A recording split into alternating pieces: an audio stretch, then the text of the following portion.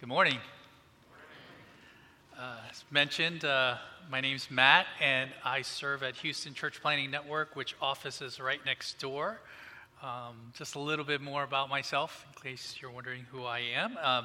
Grew up in Virginia, went to UVA, then to Gordon Conwell Seminary, same seminary as Jeremiah after being called into ministry. Had plans to go the normal pastoral route, become a youth pastor, associate pastor, senior pastor, all that, but God had different plans. Ended up being part of 5 different church plants, leading to as the lead planter in 5 different cities, and never expected that.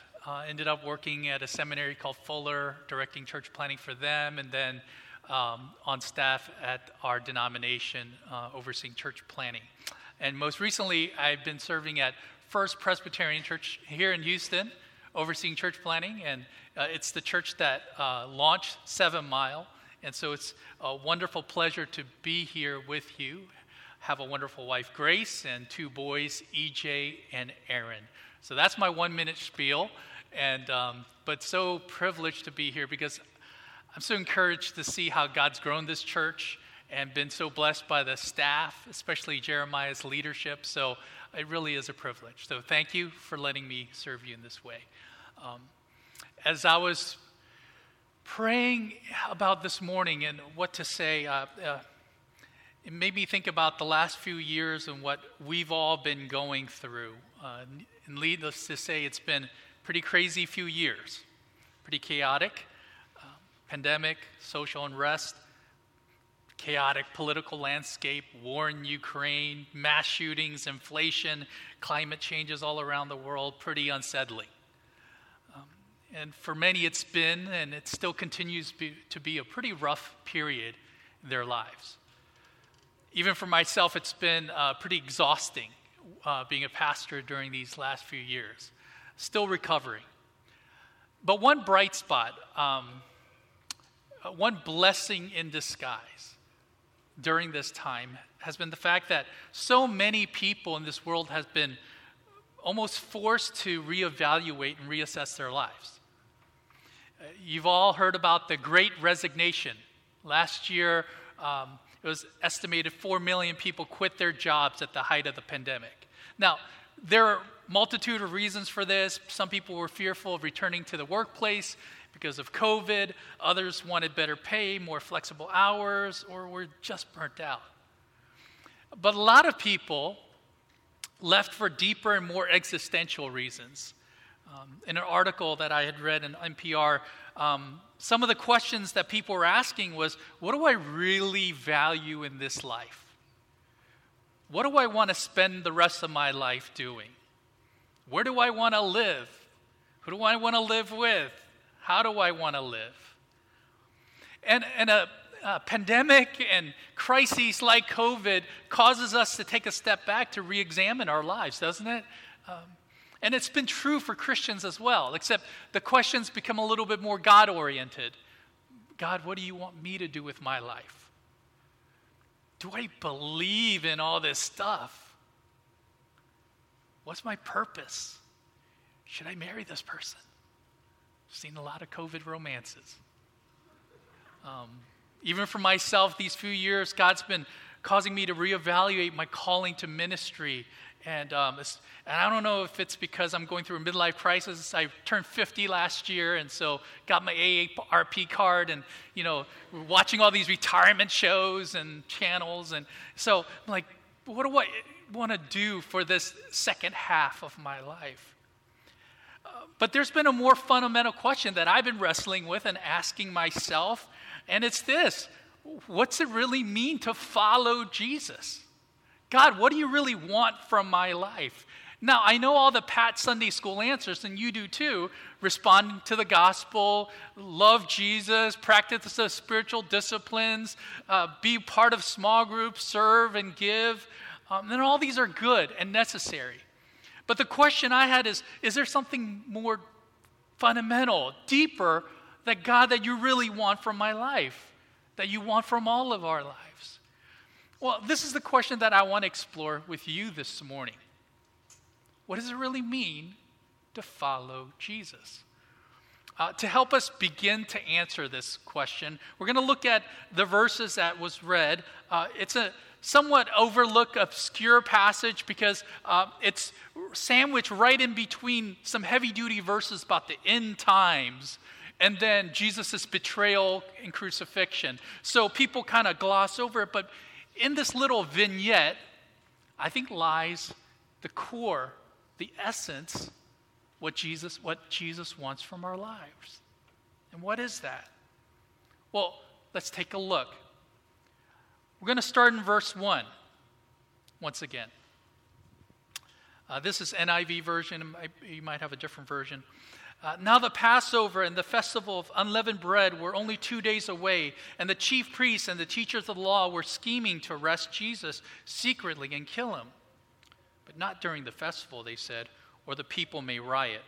While Jesus, was in Bethany, reclining at the table in the home of Simon the leper, a woman came with an alabaster jar of expensive perfume made of pure nard or ointment. She broke the jar and poured the perfume on his head. What is going on here? Well, at this moment, religious leaders were plotting to kill Jesus, but were afraid to do it because of the crowd. But while they were plotting their murder, just a few days before Passover, before Jesus was going to be betrayed and arrested and crucified, he decided to have a meal with a man named Simon the leper. We don't know much about Simon except that he was a leper and that he was probably healed by Jesus. Now, for those of you who are not familiar with leprosy, especially back then, it was a skin disease that caused people to be shunned and banished from society. They were seen as spiritual unclean. They weren't allowed to come to a place of worship. So they were the bottom rung of society, outcasts, forgotten. Yet Jesus decided to dine with this particular man on one of the most important periods of his life. We're going to look at some implications of this in a bit. What we see in the parallel account in John, Mary, Martha, and Lazarus were there. You guys remember them? Mary and Martha, Luke chapter 10, they would host Jesus and the disciples. Mary sat at his feet while Martha was crazy getting the dinner ready. And Lazarus, a few chapters before, was the one Jesus had raised from the dead. So the people at this meal were people who were grateful, people who wanted to honor Jesus for what he had done for them. But while they were eating, something a little strange, a little shocking happened. Mary, in the middle of the meal, took this alabaster jar of expensive perfume. Now, this was not your run-of-the-mill perfume that you go to the mall and people spritz you with. It was extraordinary. Most likely, it was a vessel with a long neck that contained nard or expensive ointment from either India or Himalayas. I'm not quite sure where. And it wasn't just something to make a person smell better. It was actually sometimes a family heirloom, an investment property. Because back then, spices and ointments were quite costly. They were imported. And because they occupied a small space, was portable and negotiable in the open market, they were sometimes people's investment. In Mary's case, her entire perfume bottle was valued at 300 denarii, which came out to be about 1 year's worth of wages. Translate to today's time, that's about $40,000 to $60,000 bottle of perfume. Perhaps her entire life savings. So it wasn't just an ordinary bottle of perfume. It was Mary's entire 401k that she poured out for Jesus. In this passage, it says that she pours the perfume on Jesus' head, but in John's account, it says she also pours it on Jesus' feet and then begins to wipe his feet with her hair. So imagine the scene with me. This Mary taking her entire 401k, breaking it open, just pouring it out on Jesus. Extravagant, even reckless. Theologically speaking, the only time when people used to pour oil or something like that over a person's head was, if you remember in the Old Testament, were when prophets and priests used to anoint kings, like Samuel did with Saul and David. Mary probably didn't realize it, but in this case, Jesus was allowing her to anoint him as God's chosen one, the king. And it says in John's account, the result of this was that the whole house was filled with the fragrance. It was shocking, pretty radical, pretty reckless. Now, before we look at the reactions to this and draw some lessons, there's a secondary lesson I think it's important to note here. And it's this: that Jesus chooses to identify himself with, spends the majority of his time with, the outcast, the bottom rung, the downwardly mobile of society, doesn't he? We see this in the fact that he chooses to dine with Simon the leper, and the way that he let Mary, a woman, and back then women were seen as lesser, to anoint him as a king, which was reserved for male priests and prophets. And this is critical to note because it's a reminder that Jesus rarely spent time with and rarely flirted with the elite or the influential, the movers and shakers of society. The few times he did, he had very bad things to say to them. Instead, Jesus intentionally, frequently spent time with those without social standing, those who are the underwhelming, those who are the second, third, fourth tier of society, the forgotten. Jesus spent time with the downwardly mobile. And you see this throughout the Bible. God loves and cares for and highlights those who are brokenhearted, forgotten, and marginalized. God is the God of the underdog. Now, the implication of this, I thought about it for myself, is really, really challenging if you actually try to apply it. First of all, it reminds us that we are the spiritual lepers and paupers of society. That's why God had to send his son for us, and that's humbling on the one hand. The second challenging part, which is even more challenging, is this.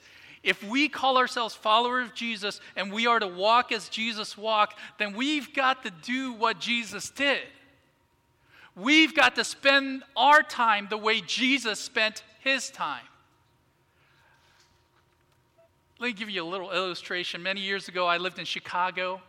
I had a chance to attend a game at Soldier Stadium between the Chicago Bears and Dallas Cowboys, my favorite team. I apologize to the Texan fans here, but they are my favorite. My roommate worked for a big company, scored some amazing tickets, box seats. Never been to an NFL game, never been in box seats. And the staff knew it because I kept asking, is this free?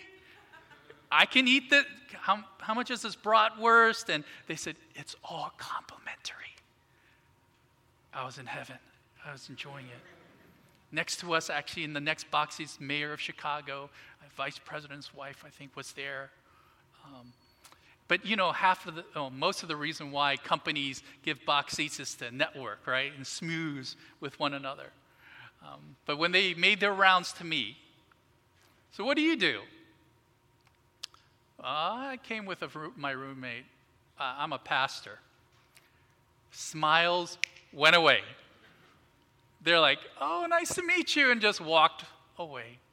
Nobody the entire time talked with me except my roommate. Now, I was fine because I was enjoying my bratwurst. But that's how society works, doesn't it? Isn't it? People want to spend time and invest in the ones with social standing, social significance, to boost their own worth and value. From grade school to the corporate world, people want to be with the in crowd, right? With those who are more important, more popular. You see this even in the church. You really see this at pastors' conferences. Yet this is exactly the opposite of the way Jesus operated in this world. He didn't spend time, he didn't seek after those who would give him more social standing. He avoided them. He instead sought after those who were forgotten, the lowly, and lifted them up. Implication. What does that mean for us? If we follow Jesus and we say we're supposed to live like him, what does that mean in the way we treat the people in our workplace, in our schools, on the streets, in our neighborhood? Let me put it a little bit different. If Jesus was physically here today with you and walked with you throughout the week, who would he spend the bulk of his time with? How would he treat the CEO versus the janitor? What implications would this have in your daily life? That's just a secondary lesson. Keep that in the back of your mind. Chew on that. Back to the main passage. What were the reactions to Mary's crazy, reckless, sacrificial act? Verse 4. Some of those present were saying indignantly to one another, why this waste of perfume? It could have been sold for more than a year's wages, money given to the poor, and they rebuked her harshly. First reaction, anger by the disciples of Jesus. In the original language, it says that they snorted like horses. In John's account, we actually see that it was Judas who led this rebuke. And if you remember, Judas wasn't just the one that betrayed Jesus. Judas was the accountant in the group. He was in charge of the money box. In other words, when Judas said that the money could have been used for the poor, more than likely he was mad that he didn't get some money for himself.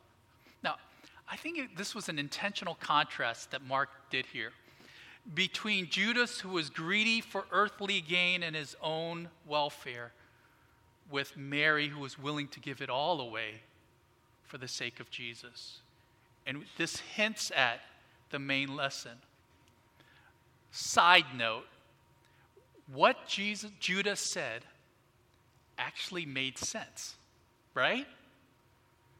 That huge amount of money, $40,000 to $60,000 worth of perfume, could have been used differently. Mary could have just dabbed Jesus with it, right?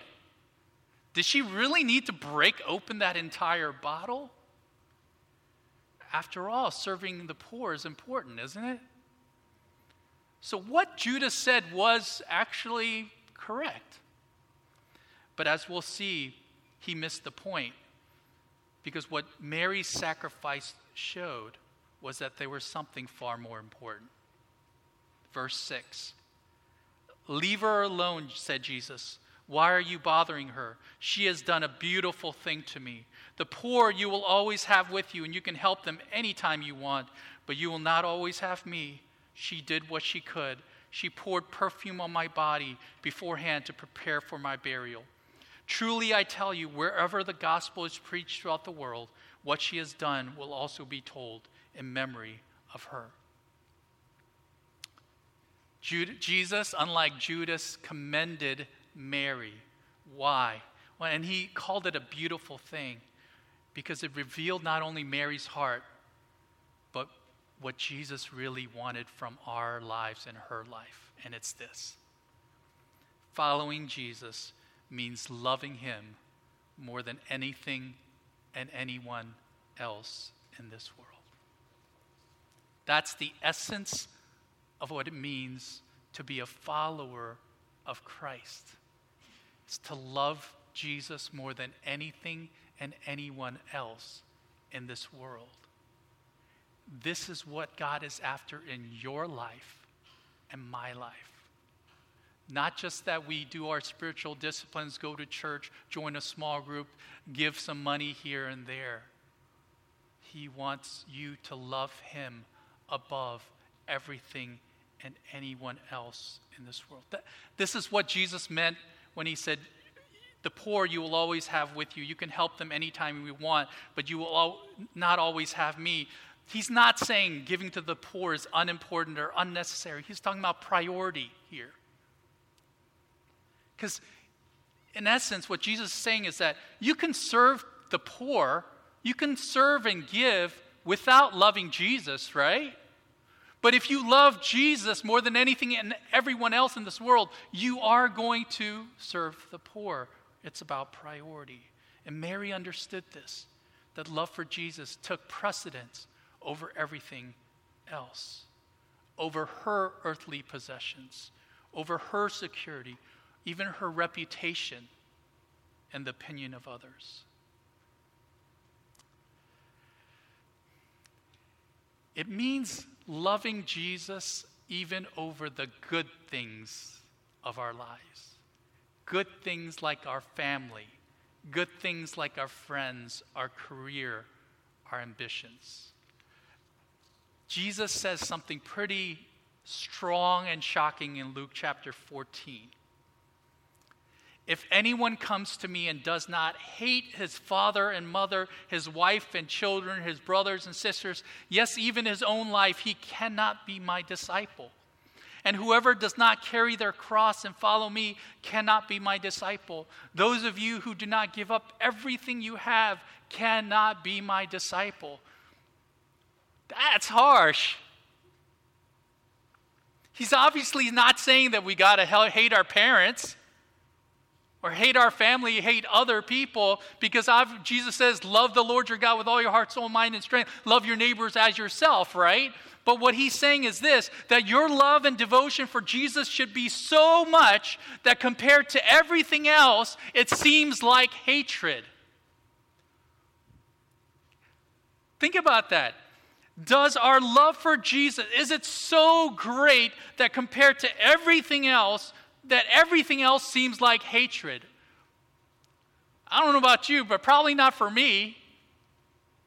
But this is what the challenge of following Jesus really means. It's a radical devotion. It's an all-in type of love and passion. And Jesus says, this is what it means to follow me. It is to love Jesus without competition, without reservations, with reckless abandon. That's what it means to be a Christian. It is not assenting to a certain set of beliefs, living out certain set of values. It is not doing certain spiritual activities. It is to love Jesus without competition, without reservation, with reckless abandon. This is what God wants from your life and my life. That's what it means to follow Him. That's why Jesus says she did what she could. Literal translation, what she had, she did. She gave everything. She broke that bottle for me. For us this morning, what in the world does this mean? What practical implication does this have? Does it mean that we should empty out our 401ks and give everything to God's work in the world? Maybe, probably not. Does this mean you should drop everything, relocate to a different country to become a missionary and preach the gospel there? Maybe some of you here, but probably not most of you. Does this mean we should quit our work, stand on the corner of downtown, wear that sign, and preach the gospel and tell people to believe in Jesus? Maybe. I don't recommend that as an evangelistic strategy, by the way, but probably not. But I think it means this, that you're willing to do it if God calls you. You're willing to do it. That you're willing to say yes to Jesus, even if it looks foolish to the rest of the world. That's the application. Are you willing to say yes to God, even if it seems foolish to the rest of the world? Can I get a little more specific? It means being willing to say yes to God if He convicts you to give up a promotion or job offer because you know that it's going to be better for your spiritual life and your family life. It means being willing to say yes to God by saying no to certain activities that your friends are doing because you know that that dishonors God. It means being willing to say yes to God if he calls you to relocate, change schools, spend more time giving and serving because you know that that's going to have eternal consequences. Are you willing to say yes to God, even if it looks foolish to the rest of the world? There's a book called Shadow of the Almighty. It's a book about a missionary named Jim Elliot. Really old book. You might have heard of his wife, Elizabeth Elliot. Without going into too much detail, the main thing is that he was a missionary to Ecuador. But at the age of 28, so young, he, along with several others, were killed by the very people they were serving. It was a tragic story all over the news. People were bewildered, shocked, and they kept saying, "What a waste of a life." In response to that, Elizabeth Elliot shared a quote by Jim Elliot that said this: "He is no fool who gives what he cannot keep to gain what he cannot lose."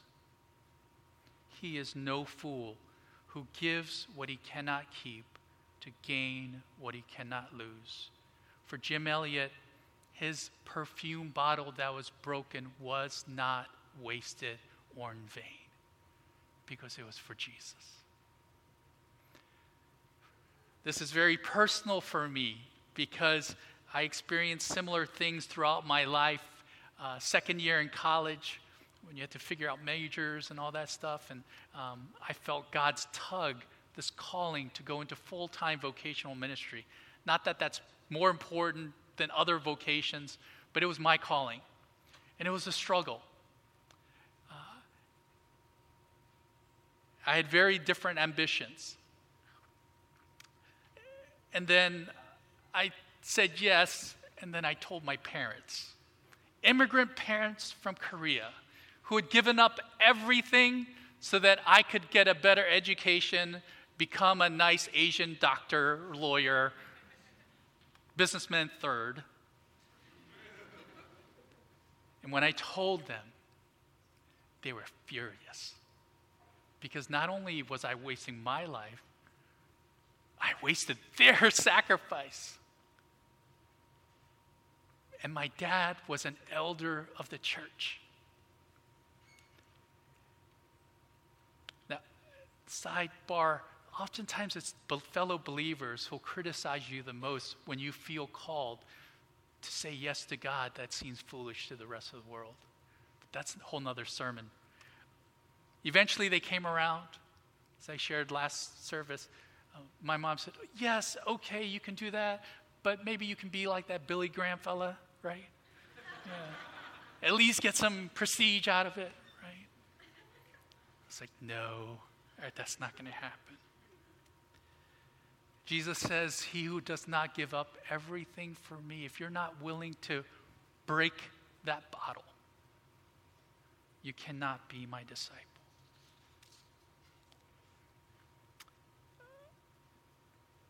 That's the what question. But the more important question is, why should we do this?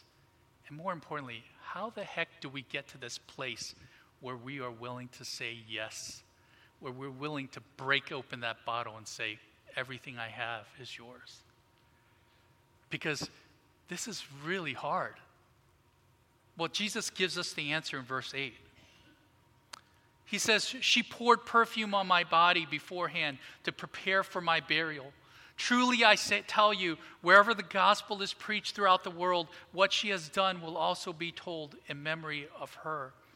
In other words, what Jesus is saying here and pointing to is the fact that it's only because what he had done for Mary and what he will do in few days for her, because on the cross that he himself would break open his body, he would break his bottle and pour out everything for her. And because he was willing to recklessly abandon his life for her, he's saying, That's why she was willing to break open that bottle for me. And that's true for you and me. It's only when we come to this place where we understand the reckless love of God for you. We sang a song last service, the goodness of God is running after you. The more you understand is that no matter how rebellious you are, no matter how far you go away, that God is running after you with the relentless, passionate love that cannot stop. That there is a furious love that He has for you.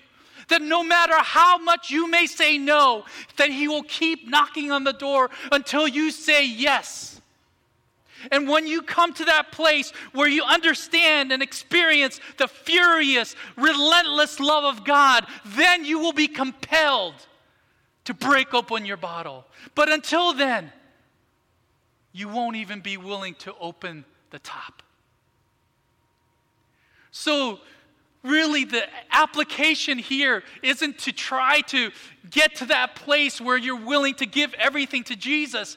It's coming to the place where you understand that Jesus gave everything for you. And to spend daily and asking God, I don't want it to just be in my head. I want the furious love of God to transform and change my heart so that I would be willing and generously willing to give everything to you. So that's my application, to get to that place that it's not just a head thing, but a heart thing, that you would understand and receive the furious love of God. Then and only then can you obey this passage.